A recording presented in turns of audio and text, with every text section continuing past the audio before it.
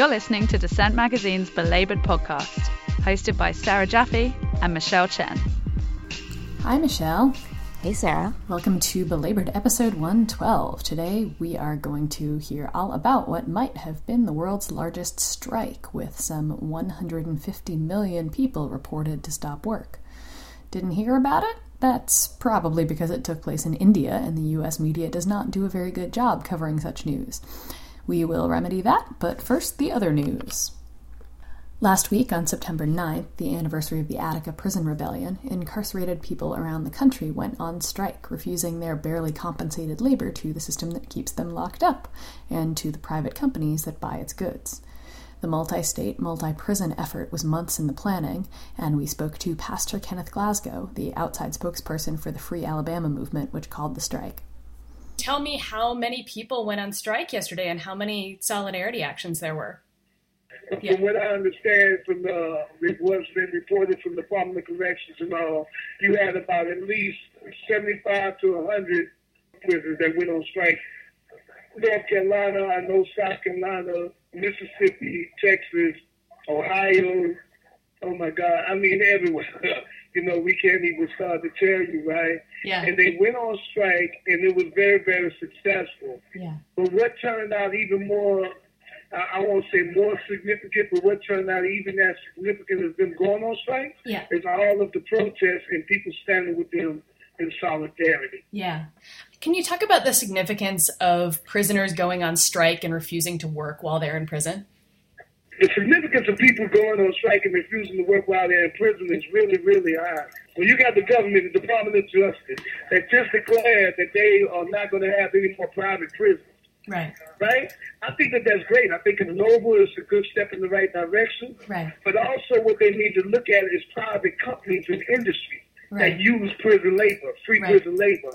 Let me give you an example. In Alabama alone, they have to make 20,000 license plates a day. That's their quota. Right. In order to hit their quota of 100,000 a week. Yeah. When they don't do that, it causes them a deficit or diminishes their money that they're making, which is $1.7 billion, not million, $1 billion a year. When you have people for less than $1.15, some of them working for free, the people in prison do all the cooking. They do all the laundry. They do all the landscape. They do all the construction. Now, they may have a licensed electrician there, but all the laborers are those that's in prison. They may have a licensed plumber, but all the laborers are those in prison. Right. So the significance of them stop working shuts down a system that has been feeding and exploiting people ever since they created the 13th Amendment. Right. Right. So the significance of it is, in order to stop the 13th Amendment, revise it, really we need to abolish it and eradicate it.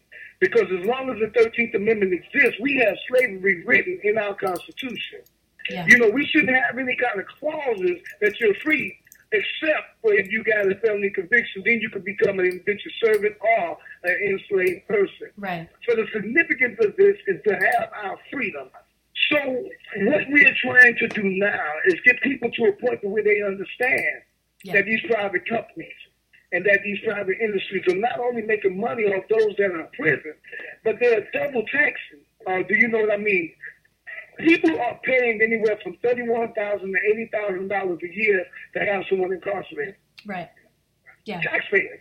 Right. Taxpayers should be jumping up and down about people being exploited and used for free prison labor when taxpayers are the one that's paying for them to be incarcerated in the first place. Yeah. So when you have no rehabilitation, no education, you have no pre-release programs, and you're just working these people that's already being paid for, then where's all that money going? Yeah. Okay? Another thing we want to highlight is the fact that if you stop the free prison labor, then that'll produce more jobs. That means that the correctional officers have to do the work. They have to do the cooking. They have to do the construction. They have to do the laundry. And so you have correctional officers now that are looking at, we can't side with the inmates, but what we can say is we agree with what the heck they're doing and why they're doing it. Mm-hmm. So that's what developed in the last 2 days. Yeah. To a point to where the inmates in the guards came together and said, wait a minute. The Department of Corrections, the state, has put all of us in a volatile environment. when you have 7 guards running a prison that has 19 to 2,400 inmates, 7 correctional officers, what they going to do when they strike if they wasn't doing it peaceful? But the inmates said, no, we will have it peaceful. The Free Alabama movement declared it peaceful, kept it peaceful, and it's still peaceful. What are the next steps after this? Do you know what else is being planned? Well, the next steps are they're going to look at it in different states. In South Carolina, SJ have made some demands on South Carolina laws that they need changed. The Free Alabama movement have made their demands on the Habitual Offender Act, on the Life Without Parole, the Innocence Inquiry Commission, you know, and they're going to try to see these demands met. They want to see some results before they even let up the strike. Yeah. And that may not mean that they get the laws passed because we're not a session, but that may mean that the Department of Corrections at least listen to them and treat them as people and human beings. That was Pastor Kenneth Glasgow, outside spokesperson for the Free Alabama movement on the nationwide prison strike last week. We also have some words from Kinetic Justice, a Free Alabama movement organizer in solitary confinement. Well, the best thing that people can do on the outside to help us on the inside is to set up solidarity committees. And what I mean by set up solidarity committees, that is that we need people to be monitoring certain prisons, certain states, and to be checking up on instances of retaliation or instances of abuse or those type things, so that we can have somebody on top of that. Because we're not naive to think that our life is not on the line here, and that it's that serious. So we need all of the protection and defense we can for these brothers who are stepping out and putting their life on the line for this endeavor. So we need people, to get involved and, organize themselves and, commit themselves to stay in touch with people in this prison and watch this prison and keep up with what's going on here. That's one thing. And we need something like a switchboard. We need somebody on the outside to be able to coordinate information coming from different states about what's going on, because that's going to be one of the most important things, the communication infrastructure throughout this. A lot of us going to lose communication because the repression going to come and you ain't going to be able to use the phone like you usually do. So it's going to be that you have to be preparation, going to have to be clear-cut, that this what's got to be done, A, B, C, and if C don't work, then you got to go D. So we'll have contingency plans about what to do in case we lose communication with the outside. And that's going to happen a couple of times, and it may happen for a while. But we have enough information, enough information out there with our outside constituents as well as the organizations and so forth, that I really believe that we can make a concerted effort on the inside and outside to do what needs to be done to get it done. But we got to keep the communication. Communication is key. I'm really, really impressed with a lot of the initiatives that people around the country are doing in support of solidarity of the strike, from New Jersey all the way to California. I'm seeing all kind of demonstrations on the highways, all kind of shutting the highways down. It's beautiful. It's beautiful. It's way overdue. And specifically for the people on the inside to be able to see that or to hear that or to learn that, that this is not just something that nobody's paying attention to that they're doing in prison, but this is something that's nationally recognized, that's nationally known, and that this right here is history in the making. And we're history makers. All of us right here, we're playing a part in history in the biggest change in this country in the last probably 50 years. Right here, we have the opportunity to change the dynamics and the structure of the United States criminal justice system, and which in turn will change a lot of other institutions in this country that need to be corrected. We will, of course, keep up with this story. Well, $15 can pay for about 3 Big Macs, and that's more than enough for one day's lunch for a family, right? Well, there's actually a better way to make those $15 last. For the people who worry where their next meal is coming from every day, they need to make at least $15 per hour to really put food on the table year-round. That's according to a new report from the Century Foundation showing that raising the national minimum wage to $15 an hour can lift a whopping 1.2 million food-insecure families into food security. So that basically means that bringing the hourly base wage to $15 by 2023, which is something that a number of states and cities are already on their way towards, would help many, many households achieve a level of food security that would allow them to afford an adequate supply of food to meet their family's basic nutritional needs on a regular basis. About 44% of those families, or 500,000, would be Black and Latino households. Nearly 350,000 would be single-parent households who tend to suffer disproportionately from food insecurity, otherwise known as hunger.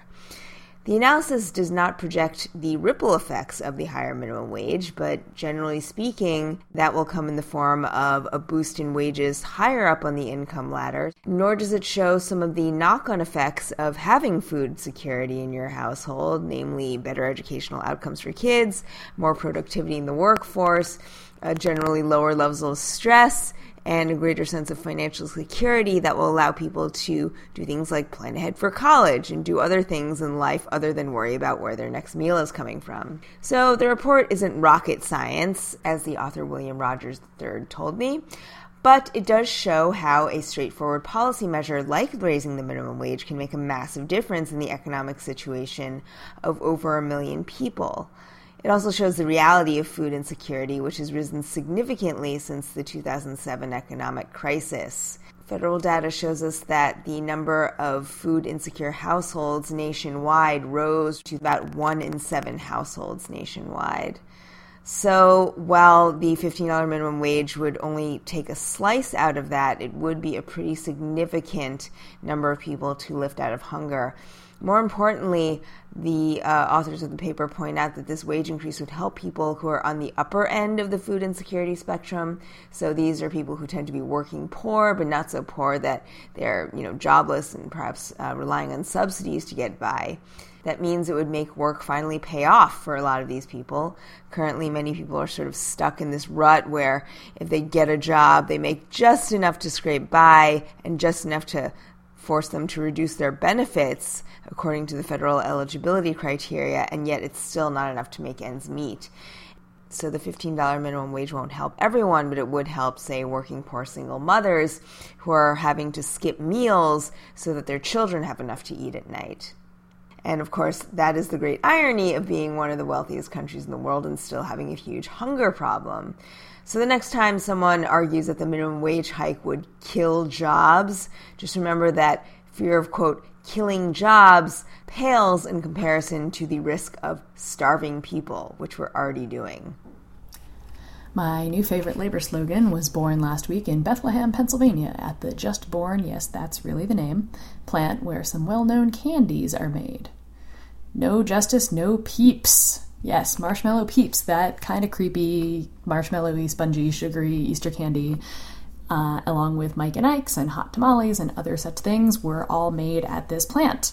The 400 workers at the plant, members of the Bakery, Confectionery, Tobacco Workers and Grain Millers Union Local Number 6, went on strike on September 7th, walking off the job in response to the company's plan to switch to a 401k from a pension plan for new hires and other disputes over health insurance, pay, the usual, because all of these companies seem to operate off the same playbook. Weird how that happens. Anyway, the workers had been without a contract since June and supported on the picket line by other workers from the area who brought them cake and bottled water. Seems like a good union to be in when you're making cake and candy. They had high spirits, at least to begin with. I think people understand our position and why we're doing this, one worker told reporters, saying they got lots of car horn honks and support as people passed by. The company announced that it would be hiring replacement workers, or as they're known within the labor movement, scabs, but also reiterated in one of the union strongholds of the country, Pennsylvania, that it was committed to negotiating with the workers. This is the first strike in the company's 93-year history, so I guess we will see how much they mean that. And in the meantime, no justice, no peeps. While many people dread going back to school at the end of the summer, this week the Long Island University faculty is unbelievably happy to be able to return to their classrooms. That's because for days the administration actually blocked them from going to work. It was an unprecedented lockout in higher education. The shock move by the university higher-ups came after a long gridlock over contract negotiations. But remember, this is the administration's response to the impasse, to force them to stop work. It was not a strike, and it took the students and faculty completely by surprise. The campus was reeling, there was chaos everywhere, they struggled to recruit emergency replacement teachers, and the results were pretty disastrous for those first couple of days. But on the evening of September the 14th, the union, the Long Island University Faculty Federation, one of the only faculty unions in private higher education, announced that the lockout had come to an end and that they were going back to the bargaining table under the authority of a mediator. Hopefully that will smooth things over, at least for the duration of the year that they have managed to extend their contract by. It's unclear what the outcomes will be, but the labor disputes that led up to this clash are ongoing, and the Long Island University faculty held their ground. They were firm on their demands that there be no rollbacks on the wages or working conditions or the cuts in benefits that the university was proposing. They raised a number of key points. For instance, they resisted the administration's attempt to make some moves that would remove the educators' authority over class size and how they ran their classes, and to roll back some of the key tenure protections. A lot of these issues are issues that are roiling throughout the higher education community, and so the fact that the Long Island University faculty refused to back down just underscores the importance of academic labor and academic labor movements. And I talked to Emily Drabinski. She is a librarian at Long Island University and the secretary of the union. Here she is talking about the implications of the lockout and what the next steps might be. The end of the lockout comes with an agreement to extend the contract to May 2017. So we'll be working under the current contract for another year. All out-of-pocket health expenses will be paid. We will continue to pursue our unfair labor practice charges with the NLRB, and we will bring in a mediator to assist in the negotiation of a fair contract. So that gives us a year to do that. Mm-hmm. And has this happened before, this kind of mediation? Not as far as I know. Mm-hmm. No. Is this the first lockout that you've ever encountered on campus? Well, it's 100% the first lockout. There's never been another lockout in higher education in the United States. So it's the first lockout. I was part of the strike in the contract year 2008. Mm-hmm. So, no, 2011, I'm sorry. So it was a 2011 strike. So this is my second time being out on the sidewalk, yeah, as they say. Given your past experience, how much faith do you have in the process going forward in terms of the ability of this mediator to smooth over some of the conflicts?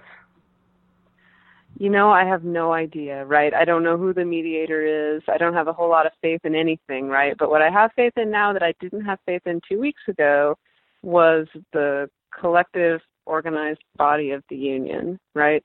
So I'm not sure what the future holds in terms of negotiating a new deal. And I know that there's already a lot of anxiety among the faculty about what that deal is going to look like. But I think what's fundamentally different is that we now have an organized faculty.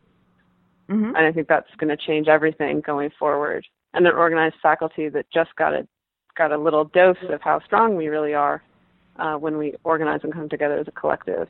Mm-hmm. Right? It would have been easy for us to ratify the contract as it was given to us and avoid the trauma, I would say, of having to stay out of work. Right? None of us have paychecks for 2 weeks. None of us have health insurance. You know, it was like a big risk, and it was really scary. And the fact that we were able to do it and able to stay out until the administration agreed to continue bargaining with us tells me that we're going to be able to harness that strength and organize that strength going forward. I'm not sure how to do that. Like tonight, I just want to have a beer and be excited. But tomorrow, I think the work really begins with building on the sort of organization that was produced by the lockout. so we can make some change going forward. What are you looking forward to in terms of going back to work tomorrow? How are you going to talk to the students about it, and what are you expecting when you return to work? I'm training for the New York City Marathon, and I ordered all of these snacks to my office because I work in my office all the time, and they've just been sitting there, and I haven't been able to eat them. So I'm looking forward to going in and eating my marathon training snacks. I'm looking forward to a lot of people feeling really excited and happy about the power that we were just able to exert against capital. Like, how often do you get to exert meaningful power against capital? Like, it's never happened to me before. So I think everyone's going to be feeling really excited about that, and I expect a lot of smiles. I don't know what it's going to be like to see the administrators who were willing to put us out on the street like that and then continually repeat in the press that it was our fault that we were out there, right? So those relationships are going to be a little more challenging for me to negotiate. But I'm not thinking about them right now. Whatever. I hope that they're at home scared, thinking about themselves and how they're going to cope with having to look us in the face. Tomorrow I'm excited to see students. I'm excited to see my fellow librarians and the people who are with me in this struggle. And I'm just thrilled that we're going to get to go back to work. Yeah. Well, you've come this far. Marathon sounds like a piece of cake right now. So. Kind of, a little bit. But just, I was at the rally tonight, and one of my coworkers, one of the clerical staff came down. She's like, "Do you want me to bring your snacks?" And I was like, I believe I'm going to be back at work. I believe I'm going to be someday back at work, so let's leave them in my office. And I didn't know at that point that I was really right, that I'd be back to work. I'd be back to work in the morning. I'm thrilled. Great. I hope they're non-perishable. Oh, totally. Yeah, it's okay. like high protein density snacks. Yeah. And that was Emily Drabinski, Secretary of the Long Island University Faculty Federation.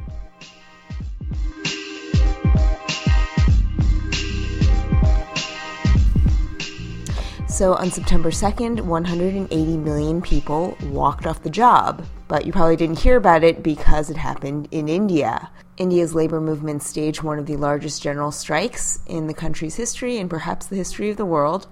We heard barely a peep about it in the U.S. media, surprise, surprise. But to get some insight on what's going on there, I talked to economics professor at University of Massachusetts Amherst, Dr. Vamsi Varkalbahanam.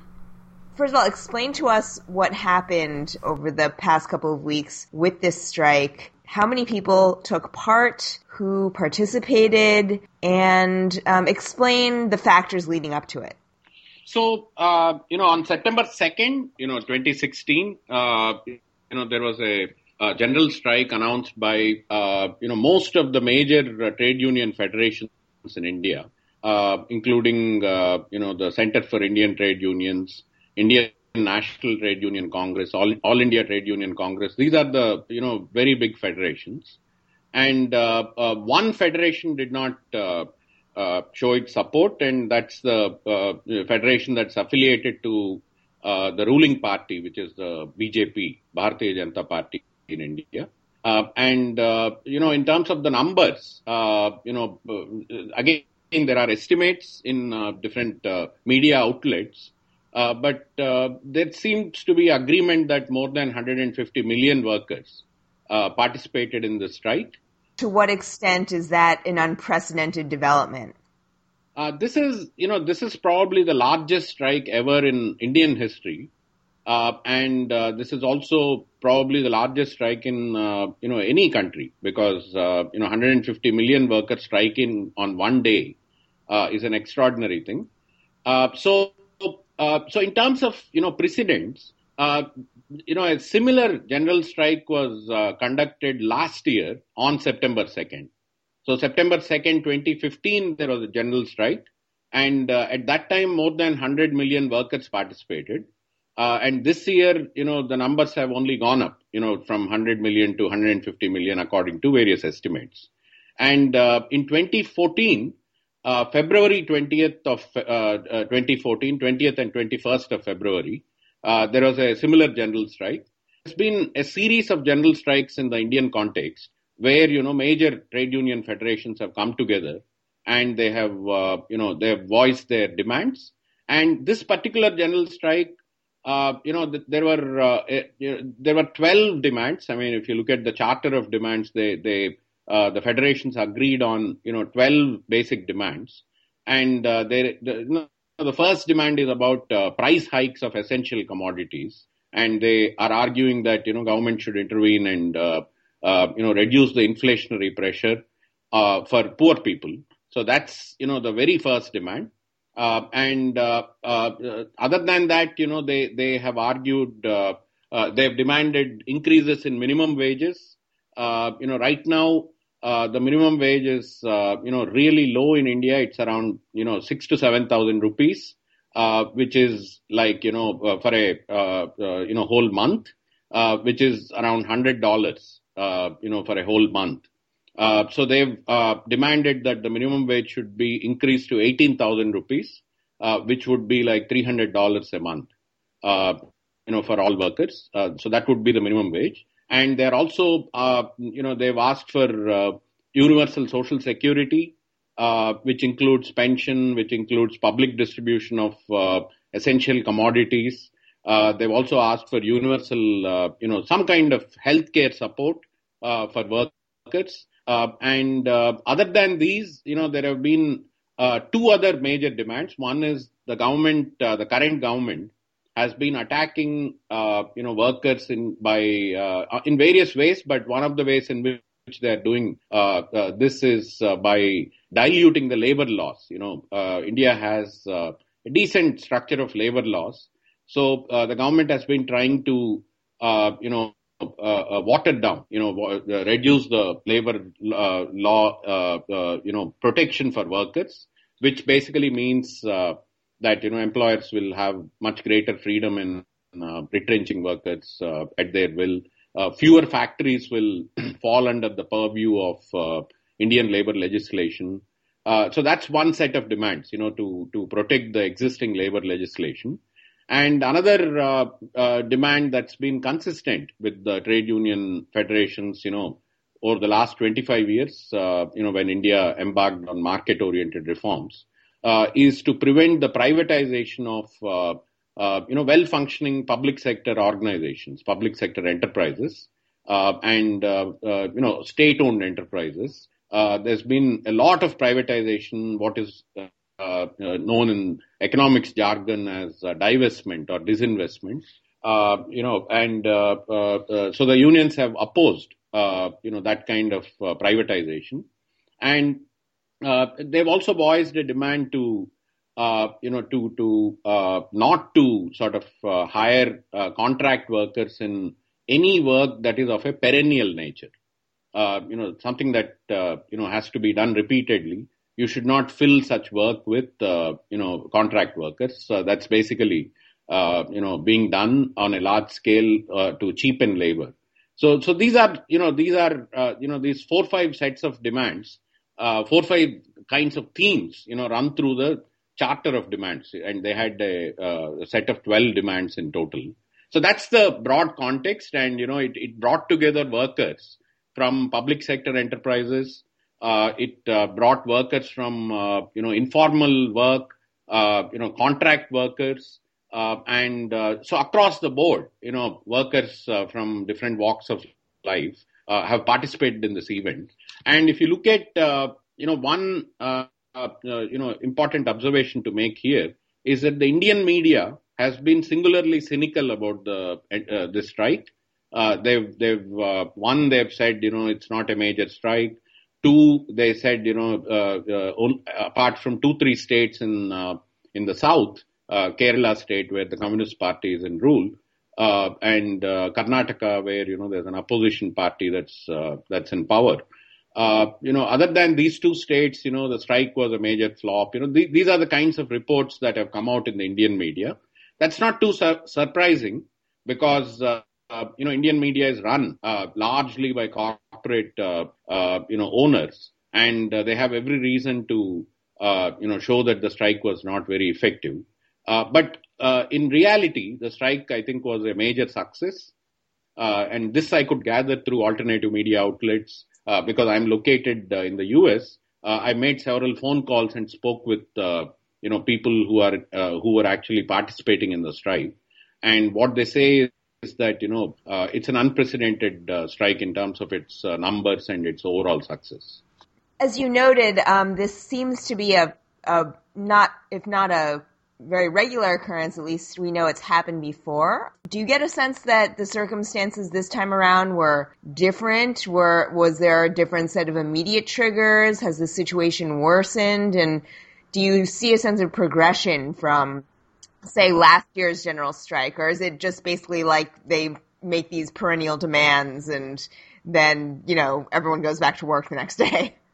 No, I think, there are three kinds of triggers, Michelle. I mean, if I have to outline all three, let me, first identify, what has happened in the last 2-3 years. Because in 2014, there was a change of guard at the national level. The Indian National Congress, which was leading a coalition government, was voted out of power. And the new government, is headed by BJP, Bharatiya Janata Party. And it's, led by this Prime Minister Narendra Modi, who is, quite notorious. He is most famous for his involvement in 2002 riots against Muslims, and the state was either silent or actively abetted in the killing of, thousands of Muslims in Gujarat, which is his home state. But after Narendra Modi's government took over, there has been an effort to, change a lot of policies. So that is, triggering a lot of protests, after he has taken over. So what are the kinds of changes that Narendra Modi has brought about? One of the things, he was voted to power on the promise that, he'll make the investment climate much better, much healthier for the, business owners. And so what he tried to do is, he tried to make, land acquisition, much simpler. Land acquisition is a process in which, lands that belong to farmers, are transferred to, for urban use, for industrial use, or, they're simply transferred to, industrialists or investors, who want to set up new businesses. So he tried to bring about a bill, a legislation, that would make land acquisition much, much easier for the business people. And that didn't go through because, Indian parliament structure is a bit complicated. There are two houses, like in the US Senate and, House of Representatives. We have something called Lok Sabha, which is where, people get elected on a popular basis. And then there is another house, the upper house, Rajya Sabha, where the government of Narendra Modi doesn't have a majority. So they've been stalling, some of these reforms. So the land acquisition bill did not go through. But, there was a very, intense effort to bring about that transformation, so that the business community would be happier. Two, Narendra Modi's government has also tried to water down or dilute some progressive welfare-oriented measures that the previous regime had introduced. Not very strong, but, something like in 2004, a rural employment guarantee scheme was introduced by, the government that was in power at that time, where, all rural residents of India would be guaranteed, a certain amount of work every year, 100 days of work every year, at a certain minimum wage. So this, has been extremely successful. That particular legislation has created a fallback position for the rural workers who are the poorest people in India. And so their wages have gone up, their incomes have gone up somewhat in rural areas. That's one thing. But the second thing is, in the village structures, where the local landlords or the local rich peasants tend to be very, very dominant, having an employment scheme that doesn't involve the local landlords or the rich peasants has also empowered, a lot of these rural workers. And that was resented by the rural elites. So, so Narendra Modi, one of the things that he has tried to do is, he didn't dismantle the scheme, but, he's reducing the funding. Some states are not getting adequate funds. So that sort of watering down of, existing progressive measures. And three, he has, in the third point, he's tried to bring about many institutional changes, legislative changes, vis-a-vis Indian workers. One of the important changes that he has tried to bring about is he's tried to intervene in the industrial relations. So introduced a draft code of industrial relations legislation last year in 2015, according to which, a lot of workers who were protected by labor legislation earlier will no longer be protected. It will be much easier for, employers to fire workers. It will be much easier for employers to, pay lower benefits. It will be much easier for employers to hire contract workers where, permanent workers existed earlier. All these provisions, and it will be much more difficult for workers to complain to the government. There's a whole labor inspection regime in India that exists because of the labor legislation. So labor inspection, basically Narendra Modi's government has tried to dilute, labor inspection, which is a process by which, if workers have a complaint about, any process or any, incident in the workplace, then a labor inspector immediately visits the workplace. Also, labor inspectors could come unannounced and, do their own inspection. These measures have all been diluted in the proposed legislation. So workers have been militant in their opposition to this new legislation. Of course, so these are all, small changes, institutional changes, that have very significant impact on the working population, how their labor is valued, how their working lives would be structured. But at the end of, there's a much bigger macro phenomenon which is also, provoking the workers, to go and protest like this, to participate in a general strike. This is basically, Indian economy was growing rapidly until 2008, especially between 2002 and 2008. Indian economy achieved almost double-digit growth rates. It was comparable to the Chinese kind of growth.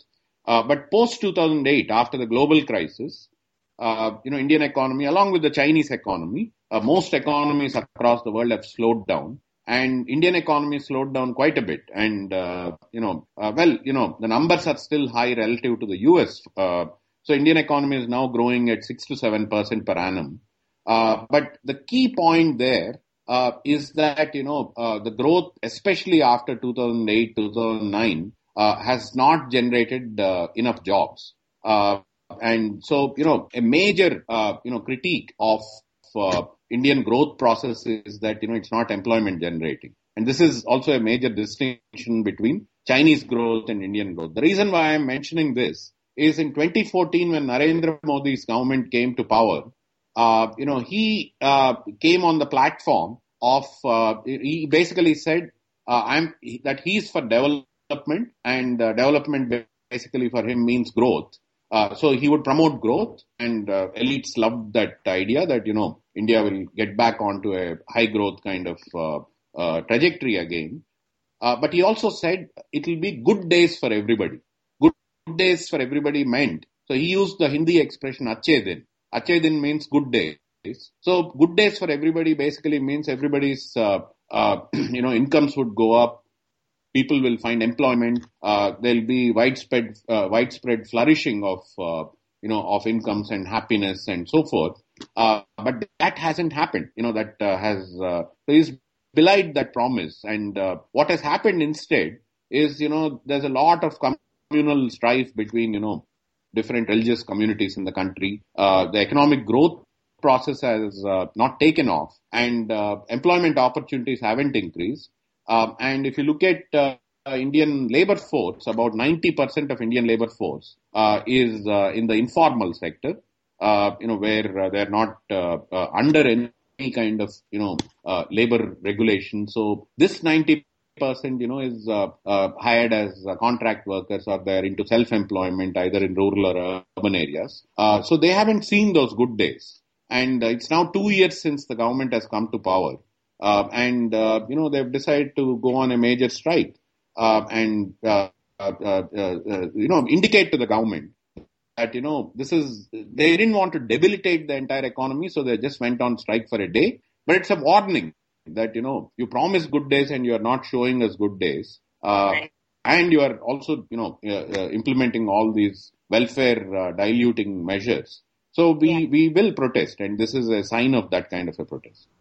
How would you define the working class of India today as represented by this strike and other recent industrial disputes? In the West, we hear a lot about India, of course, being a very unequal society, but generally also divided along other lines, sectarian lines. We hear about communal violence, gender divides, rural to urban divides. Where does labor struggle fit into this?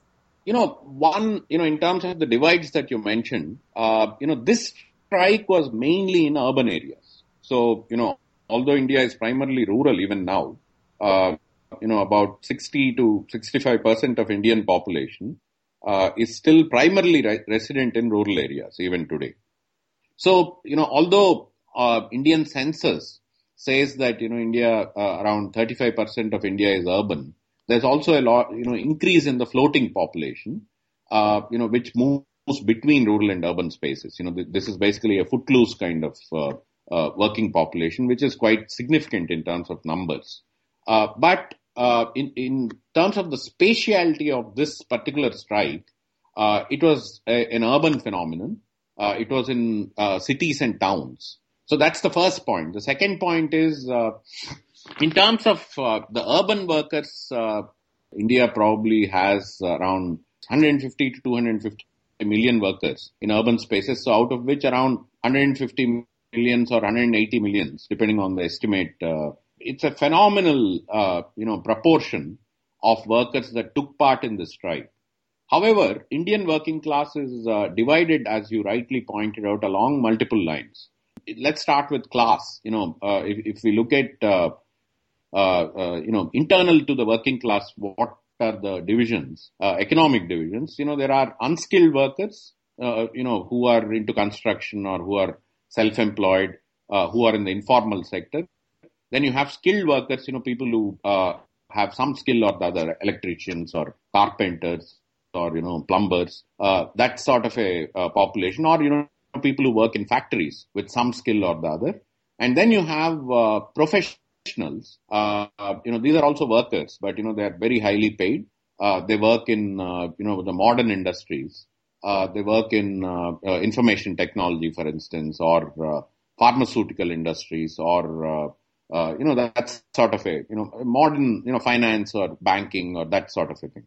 And then you have the public sector workers, which is, again, if you take the total labor force, it's probably 4 to 5% of the entire workforce. And they are in the formal sector. So if you look at, this sort of a class understanding of, the working class, within the working class, what are the divisions? What you see is, the professionals in the private sector, who work for IT firms or pharmaceutical firms or banking, finance, etc. They did not take part in the strike. They are doing quite well over the last 25 years, ever since India embarked on economic reforms. They've made a good fortune in the last 2 to 3 decades.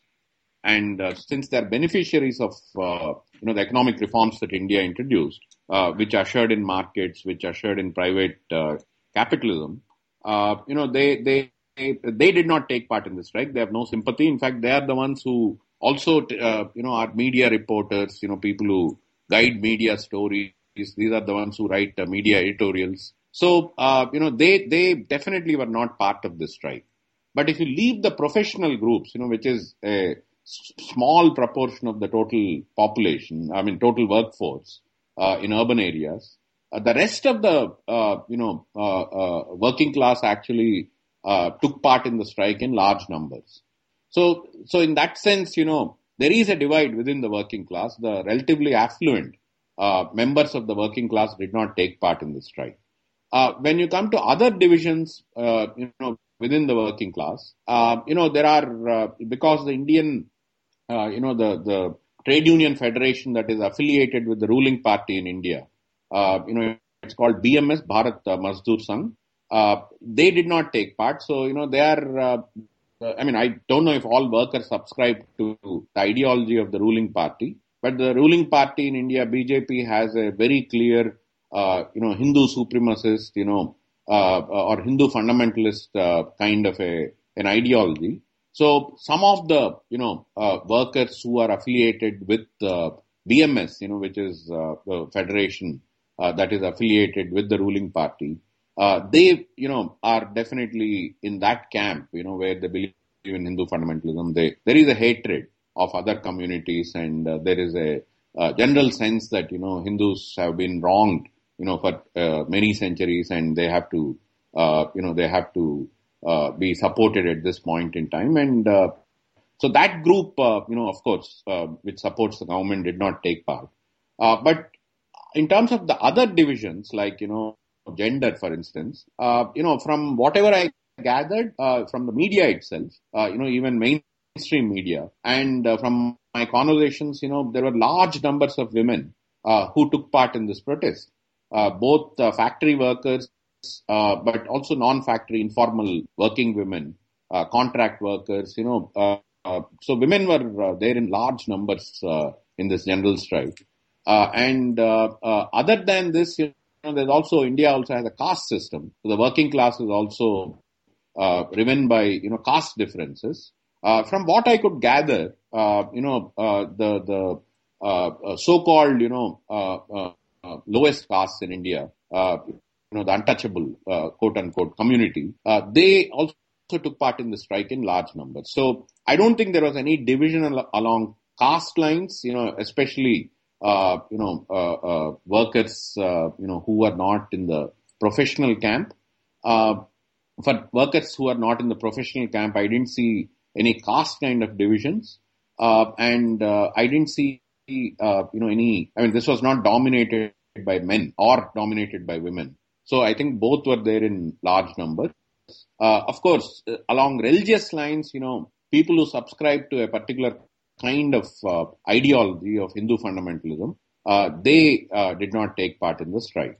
But, Indian working class is not as well organized as, the strike may indicate, because, although, 150 million workers or more took part in the strike, this is, it's not, it doesn't necessarily imply that, these workers are all together all the time, and, they are going to fight for their demands. They're going to stage, sustained protests, for a much longer period, and they have the ability to win their demands. But the very fact that, they could even come together for one day, and, forge a platform of unity, is a big deal, despite, all the divisions across industries, across different classes of labor, across religions, and so on and so forth. So, on the whole, I would see this as a major coming together, although this doesn't yet mean that, Indian working class is together and they have a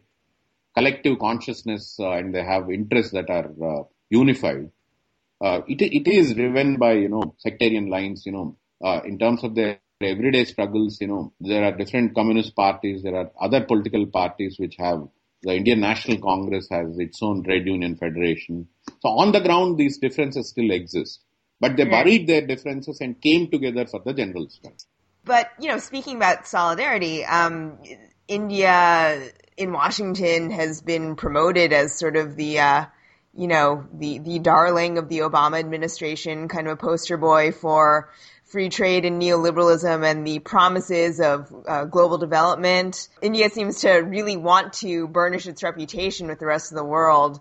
What should American workers, what should we take away from the strike about the failed promises of neoliberalism, in the sense that, all is not what it seems, even in an age of this supposedly liberal administration? America has multiple interests in promoting India, and India also has, India meaning Indian elites, have multiple interests in trying to forge a friendship with the U.S. government. My own sense is that Indian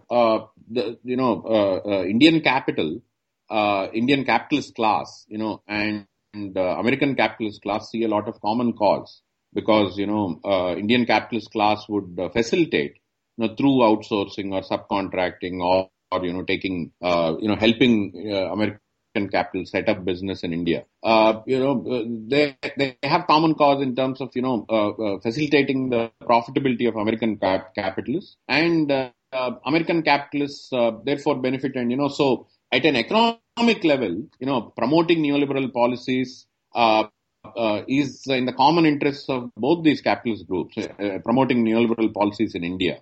The point is that, politically, Obama administration also has strategic interests in promoting India as this, poster boy, good country in Asia. For the longest time, Americans, had a strategic interest in opposing India when India was progressive, when India was more aligned with, they were part of the non-aligned movement. They didn't want to align with any one power, superpower during the Cold War period. But post-Cold War era, India has changed its stance, and US has strategic interests. It needs a strong country there, which will serve as some kind of a, oppositional space to China, for instance. So US has its interests. And India, with US support, they can try to get more weaponry, and so there are strategic interests for the Indian state also, and as I said, there are common interests for Indian capitalists and American capitalists. So on that front, there is all this common space that is being forged.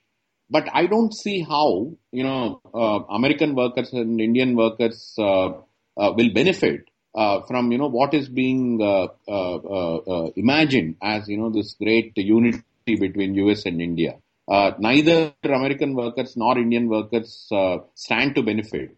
I'm talking about the majorities here, stand to benefit from this sort of strategic cooperation or economic cooperation between these two countries. I think there are areas in which a little bit of protection might actually help both these countries, and saying no to certain kinds of free flow of capital from US to India, or the other way around is not much. But that is not going to particularly this free flow or free mobility of capital is not going to be very helpful to either class of workers. Other than, slender minorities, in both countries which stand to benefit, even within the workers, the professional workers.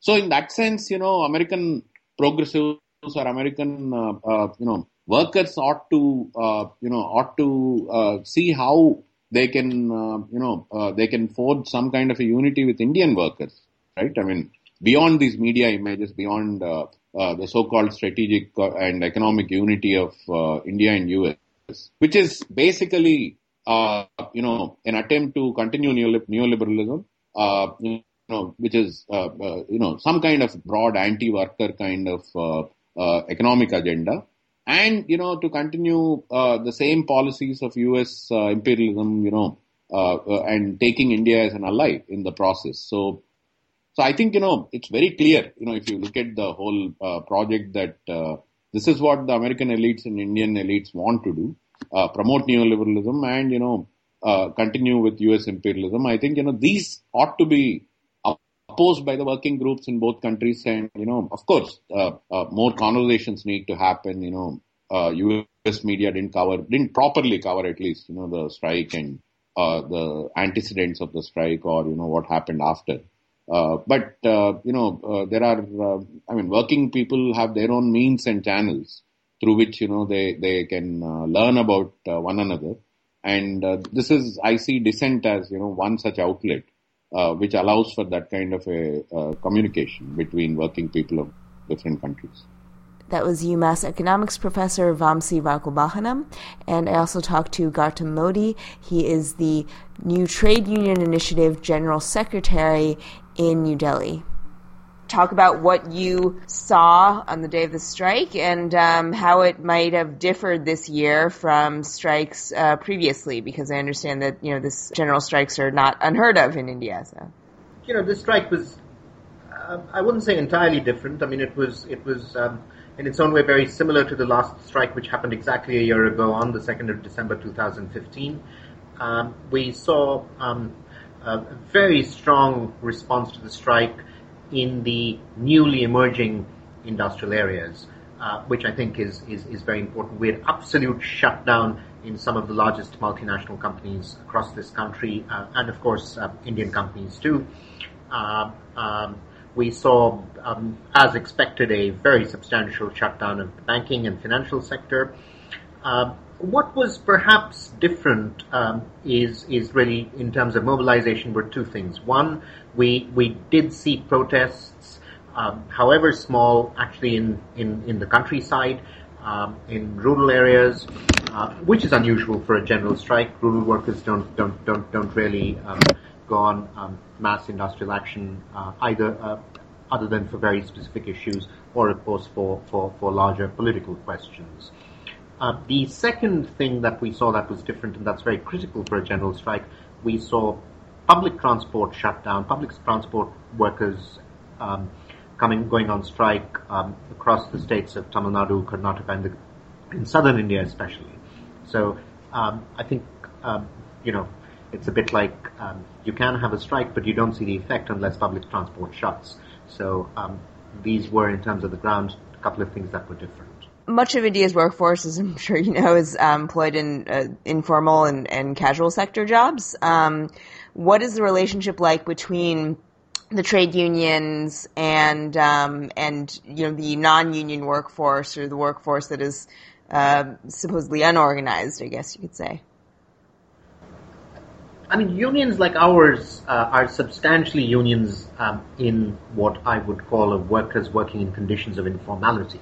Reality is, it's not just about the so-called unorganized or informal sector.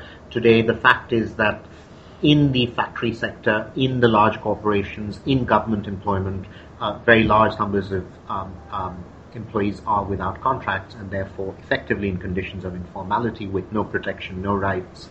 But I think it would be fair to say that all progressive unions, irrespective of where they are on the progressive ruler, do engage reasonably effectively more and more with workers in conditions of informality.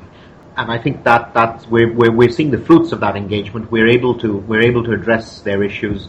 We're able to reach out to them in very, very large numbers. And that's where we see a lot of resonance, especially on the issue of the minimum wage, which affects them more directly than it affects workers who are protected by contracts and typically earn above the minimum wage. How does unionization work in India? Is there sort of a standard private sector process whereby people have union elections, and what is the density of the unions on average, in a given workforce?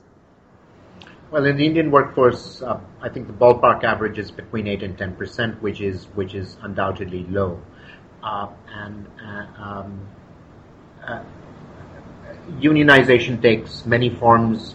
In the private sector, it's often company-based, but it's also class-based organizations that are beginning to sort of revisit the challenge of organizing directly on the shop floor, and therefore organizing in neighborhoods and localities, really moving beyond workplace unionism.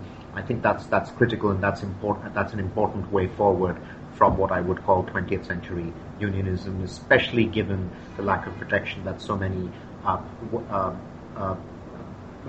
the lack of protection that affects just so many workers, the vast majority of the workforce. Mm-hmm. Union recognition, so to speak, by employers happens through a legal process that more often than not involves verification of union records by the Labor Department.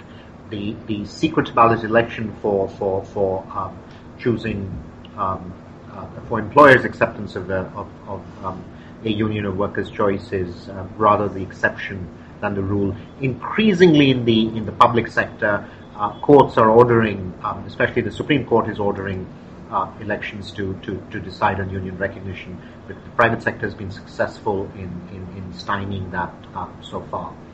So that certainly remains a winning union rights in the private sector still remains grey and tricky and a very arduous process, and more calls for an enormous amount of patience on the side of workers and union members.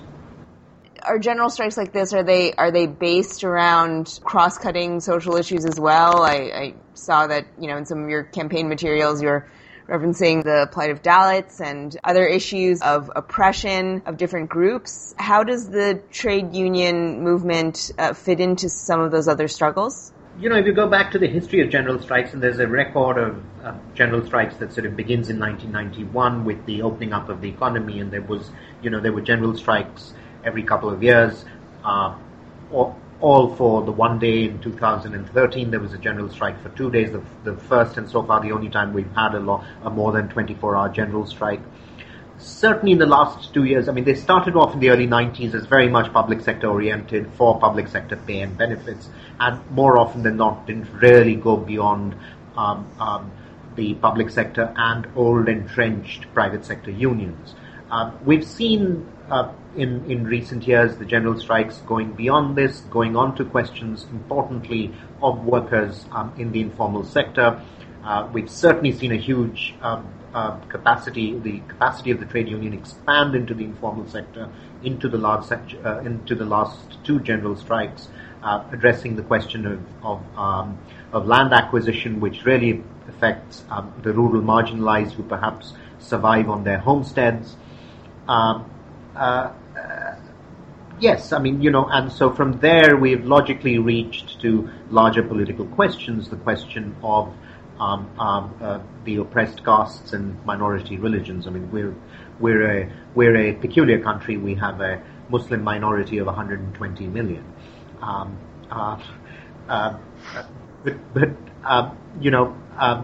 So yes, I think these issues have come in, but they need to come in very much more. The question of women workers needs to be articulated much more. I don't think we've been really able to advance the call for equal pay for equal work, specifically for women workers who do continue to get less than what their male counterparts get.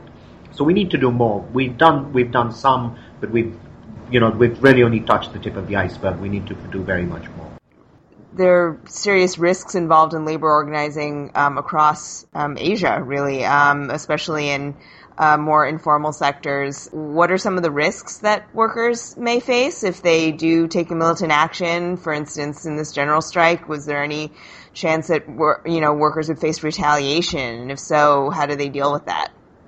Well, we faced a day-long arrest in a SEZ in the largest southern city of Chennai in a special export processing zone, where our entire leadership and membership was picked up at the gate and locked up for the day. And we have intelligence trailing them and our national organization. So that's one kind of risk. We, I think, across the country, both our leadership and membership, but others too, faced arrests. We are hearing, as we're just past payday this month, we are hearing of notices issued to key shop floor leaders in large private companies for union activity. Just today I've learned of the dismissal of a worker at a Honda car plant in the outskirts of Delhi for the general strike. So yes, we're beginning to see repression as the capacity has increased and the strike has in a way become a political articulation of the working class. We're certainly seeing very, very aggressive action from employers, and I think we see worse. We're going to see worse still in the days to come. But I think outside and beyond the general strike, I think the biggest threat and the immediate threat workers face when they join a union is being fired. And that's particularly the case with those who don't have contracts, where then fighting it out, especially through the legal process, is difficult because they don't have proof of employment. What are some of the sort of political dynamics surrounding Modi's tenure so far? Have you observed changes? I mean, what we've been observing from the outside, at least, is that there's been a sharp push for privatization and opening up to global markets. What's the union movement's relationship to that? Yes, we've certainly seen an agenda of privatization which hasn't quite fully been rolled out, but it's very much on the cards. We are beginning to see in the public sector corporations, we are beginning to see increasing privatization by stealth, privatization of services, privatization of various kinds of facilities or contracting out. Yes, we're seeing opening up of the market. We've seen investment limits for overseas corporations raised in a variety of sectors, most notably in both healthcare and defense. We are seeing a fairly systematic attack on labor law as it exists, on trade union rights, on health and safety regulation. And this is really where the Modi government, the BJP government, does not enjoy a majority in the upper house of parliament, which is necessary to legislate, and they are beginning to push through legislation through the states in which they have governments, where within the bandwidth that states have to alter national or federal legislation.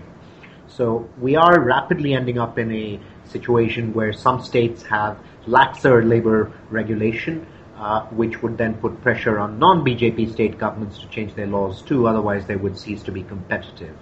So it's a two-way dynamic emanating from Delhi, but also emanating from BJP state capitals, which is aimed at cornering the centrist parties. So yes, that's where we are. And I think the strike is a good signal to the Modi government that working class, working people, and those who are oppressed, be they Dalits, be they Muslims, are not with this government. So they are going to have to think very hard about their next election, which is really only 2.5 years away. And what was the sense that you got on the ground, as the strike unfolded? Did you feel that the public was in solidarity with the workers? Is there still, how are industrial actions like this perceived by the general public? Because it does seem like Modi is extremely popular, perhaps relatively speaking.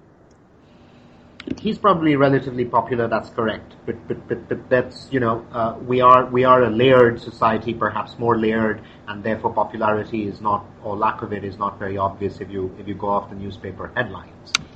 I think the people actually on the street were with the strike where the strike was effective. I think that's important to say.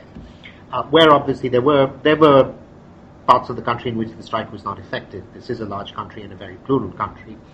The city of Bombay, yes, or even the city of Delhi, the strike was really not very, very effective in the center of the metropolis. But elsewhere, we didn't hear complaints about the lack of public transport. People were prepared for it. So I think we've been able to win over the middle and the lower middle class. That's very important in any sort of advance of this kind. I think equally important is it's important to flag that from some of us actually believed until very recently that the general strike mechanism had become a bit of a routine. I think that's changed, and now we're going to see a general strike perhaps every year, perhaps on the 2nd of September every year, or on the closest working day around 2nd of September. I think next year, 2nd of September is going to be a Saturday, so we're going to be thinking about perhaps the 1st to the 4th. We've not had the time to all put our heads together and think about what we want to do next year. But I think there was sufficient indication this time that the government was very edgy about the strike. They actually offered a rise in the minimum wage for public sector employees, just for public sector employees, which would only reach about 2% of workers, but they still tried to sort of make an offer. I think that sent a very good message. That sent a message: if you push this government, they will cave. So why not cave in? So while on the one hand they're going hammer and tongs with their agenda of reform, including stripping workers' rights, they are also keen to have workers on their side. They're very conscious that they did win a section of the oppressed caste vote. They won a very large chunk of the working class vote that brought them to government. And if they don't have that, they're not going to be able to stay on much longer. So there is a bit of wobble on the government side, and I think we've, tasted blood, that if you push this government, they might actually cave in, because they do want another term. Is there a deep sort of working class consciousness there? How militant are people, in terms of class-based disputes? I think we're seeing more and more militancy. I think the working class has been pushed very far. It's been squeezed, beyond anybody's imagination. We're seeing rising militancy. There's always been sort of a very strong influence of left thinking within Indian politics, and of course therefore within the working class. But we're seeing an expansion of that.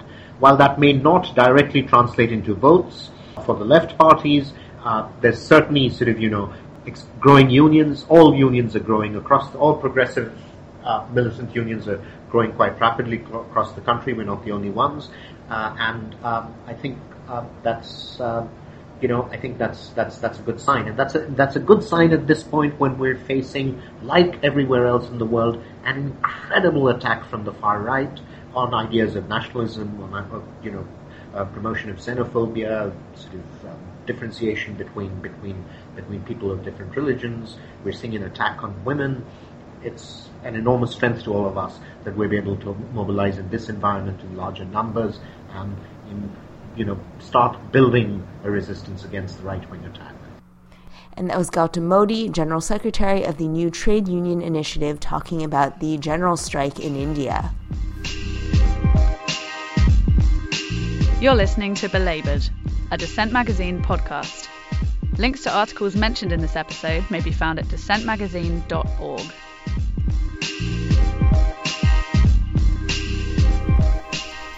And now it is time for ARG. I wish I had written that. So the piece I chose this week is called Organizing with Klansmen for Social Justice, Bob Zellner Tells His Story by Shaylee Gupta Barnes. I definitely went ARG when I read this piece. I was in North Carolina a little over a year ago talking to the Moral Mondays folks, but I did not meet Bob Zellner, who came out of the Student Nonviolent Coordinating Committee and a white Southerner whose father was a minister, and spent decades organizing across race and class lines in the South. Recently, he has been a part of the Moral Mondays movement, a leader of the Long March Against Hospital Closures in rural North Carolina, and, well, in between all of that, has time to share some really excellent stories. I am incredibly jealous that I did not get to sit down with him. So the interview, up in two parts set in these times, is a Q&A, so it's a little outside of the framework that we normally use for ARG, but it was so good that I had to share it. It seems like every election cycle there is, of course, all the hand-wringing about the so-called white working class, which is mostly an excuse for people from Democratic presidential candidates on down to call them all a bunch of racists. To read Zellner talking about organizing avowed racists, actual Ku Klux Klan members alongside black workers in the Deep South is perhaps more necessary than ever in the age of Donald Trump. And, of course, he was organizing in the age of George Wallace. He says, quote, "We made it very clear from the very beginning, GROW, GROW, stands for grassroots organizing work, and it also means get rid of Wallace. And we oppose the Klan method of separating workers. We'd say, you may be a Klansman, you may be racist, but if you want a union and you want GROW Project to work with you, you need to understand that we're from SNCC, the Student Nonviolent Coordinating Committee, we are from SCEF, the Southern Conference Educational Fund, and they knew these organizations. SCEF was on billboards in the South, pictures of Martin Luther King, Miles Horton, Aubrey Williams, and others. Pictures of all the people that we knew were on these billboards that said, Communist Training School, Highlander Folk School. We said, we all associate with the Highlander Folk School, and if you work with us, the FBI is going to come and tell you that we're dangerous communists. And I said, I've been arrested for criminal anarchy. I've been arrested under the John Brown statute for insurrection. So the old Klansman would hit the table and say, you think you're the only one being messed over by the FBI? They follow us all the time. You think you're the only one that's been charged with shit? We've been charged with everything too. So we began to form a kind of camaraderie around that. End quote. Someone asked me, Sarah, the other night, that if I thought that white racial animus was stronger than economic self-interest. And of course, that's not a question I can actually answer of everybody. I don't know. But I can say for sure that I would much rather be asked that question at a time when many, many more people are actually trying to organize the way that Bob Zellner suggests. And my pick for this week is on the BBC News website. It is by Bethan Bell and Shabnam Mahmood, called The Grunwick Dispute. What did the, quote, strikers in saris achieve? 40 years ago, a curious sight erupted on the streets of London, something very British. It was a working-class uprising, and it took a new form, though, with a strike at the Grunwick Film Processing Factory. The labor strife this time around was not led by burly British men, but by South Asian migrant women. They are part of a great post-war wave of migration from the former British colonies that sought new job opportunities and were able to enter Britain and become citizens due to the past colonial ties. And they went on strike, and the strike ultimately grew to 20,000 supporters taking to the streets to defend the women and to stand up for their labor rights. And it was one of the first campaigns led by South Asian women in Britain, and really anywhere in the diaspora, perhaps, to demand fair working conditions and wages for a group of workers that bosses had long dismissed as silent and docile. Many of the women had been born in India and Pakistan, but had lived much of their lives in Africa. And when places like Kenya erupted with the independence movements there, the political upheaval sent them to flee to the UK to seek better opportunities abroad. But of course, when they arrived in Britain, like many other migrants, these women found only grueling low-wage factory work. They were frustrated by the poverty wages and the exhausting working conditions and from the general disrespect they got from their bosses. And during that long, hot summer of 1976, they took a stand for the first time against this giant employer. They had just unionized, and they were struggling to get their union recognized by the employer, but the boss refused, so they went on strike. They started out with little community support at first, but they managed to, through their militant labor actions, garner the support of the wider British public and the major trade union federations. They got solidarity from groups like the coal miners, and they generally just sort of caught the zeitgeist of the late 1970s in Britain, which was rife with class struggle. The labor standoff led to first the sacking of over 130 workers, mass campaigns to get the workers reinstated, but ultimately, after about 2 years, the effort petered out. They were not able to get the support they needed from the wider community, and the employer continued to largely ignore their demands. But while the strike was considered a loss for the women, it did lead to some compelling political developments. The BBC quotes researcher Amrit Wilson, "The strike was a unique and transformative moment. It did not put an end to stereotypes of Asian women, but it certainly challenged them. This passionate assertion of strength and the claiming of a newfound collective identity, bringing with it a sense of hope and new possibilities, arose not only from taking a stand as exploited workers, but from collectively confronting racism at work." The strikes were frustrated by a number of systemic factors, chief among them the institutionalized racism that they faced as migrant women, as well as a generally oppressive atmosphere towards labor at the time. They were certainly not the only labor union to face huge obstacles in trying to organize and strike at that time. And it also marked a fissure in the British labor movement. One of the organizers, Jaya bin Desai, she later reflected that the trade union support was like honey on the elbow. You can smell it, you can feel it, but you cannot taste it. And she was referring to the fact that the other British unions ultimately abandoned the women's strike effort. Nonetheless, they did make a difference at Grunwick and beyond. The uproar the workers had caused actually led to some major policy changes. Unfortunately, they happened to be for the worse. The British Special Branch began to establish a surveillance program for labor activists. So that actually put labor activism on alert under the intelligence agencies. But more importantly, it also put migrant women on the map of British politics and made them a known quantity in Britain's history of class struggle. And it raised the consciousness of women who had long been viewed from both within their community and by the wider public as marginal and apolitical. It also incurred the wrath of Maggie Thatcher's government. She later actually outlawed solidarity strikes, probably in a move that was influenced by these women. But generally, their legacy is that they revolted against economic oppression, systemic racism, and gender injustice in both the South Asian diaspora and in British societies at the time. And in many ways, the Grunwick strike foreshadowed the future efforts by Asian migrant women around the world, including right here in New York with groups like Andolan, who joined the labor movement and organized in low-wage sectors that had previously been unorganized and were seen as unorganizable, and they really defied those stereotypes. And the legacy of the so-called strikers and Saris still continues today. So with that in mind, I give the last word to Jaya bin Desai, the strike leader. As she walked off the job, the line manager compared her and her colleagues to, quote, chattering monkeys. And she ended up replying, quote, what you're running here is not a factory, it is a zoo. But in a zoo, there are many types of animals.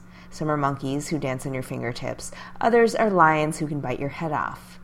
We are the lions, Mr. Manager, unquote. And so that day, the bosses heard the women roar, and the fight was on, and they haven't looked back since. That's all for this episode of Belabored. If you have any questions, comments, story ideas, any industrial actions you are participating in, whether here or halfway around the world, you can tweet at us at #Belabored, or you can email at us at belabored@dissentmagazine.org. Over and out. This life is hard, so hard I must go. 825, hairlock, we can't go. You've been listening to Dissent Magazine's Belabored podcast. For the entire archive of past episodes, visit dissentmagazine.org. Join us online using #Belabored.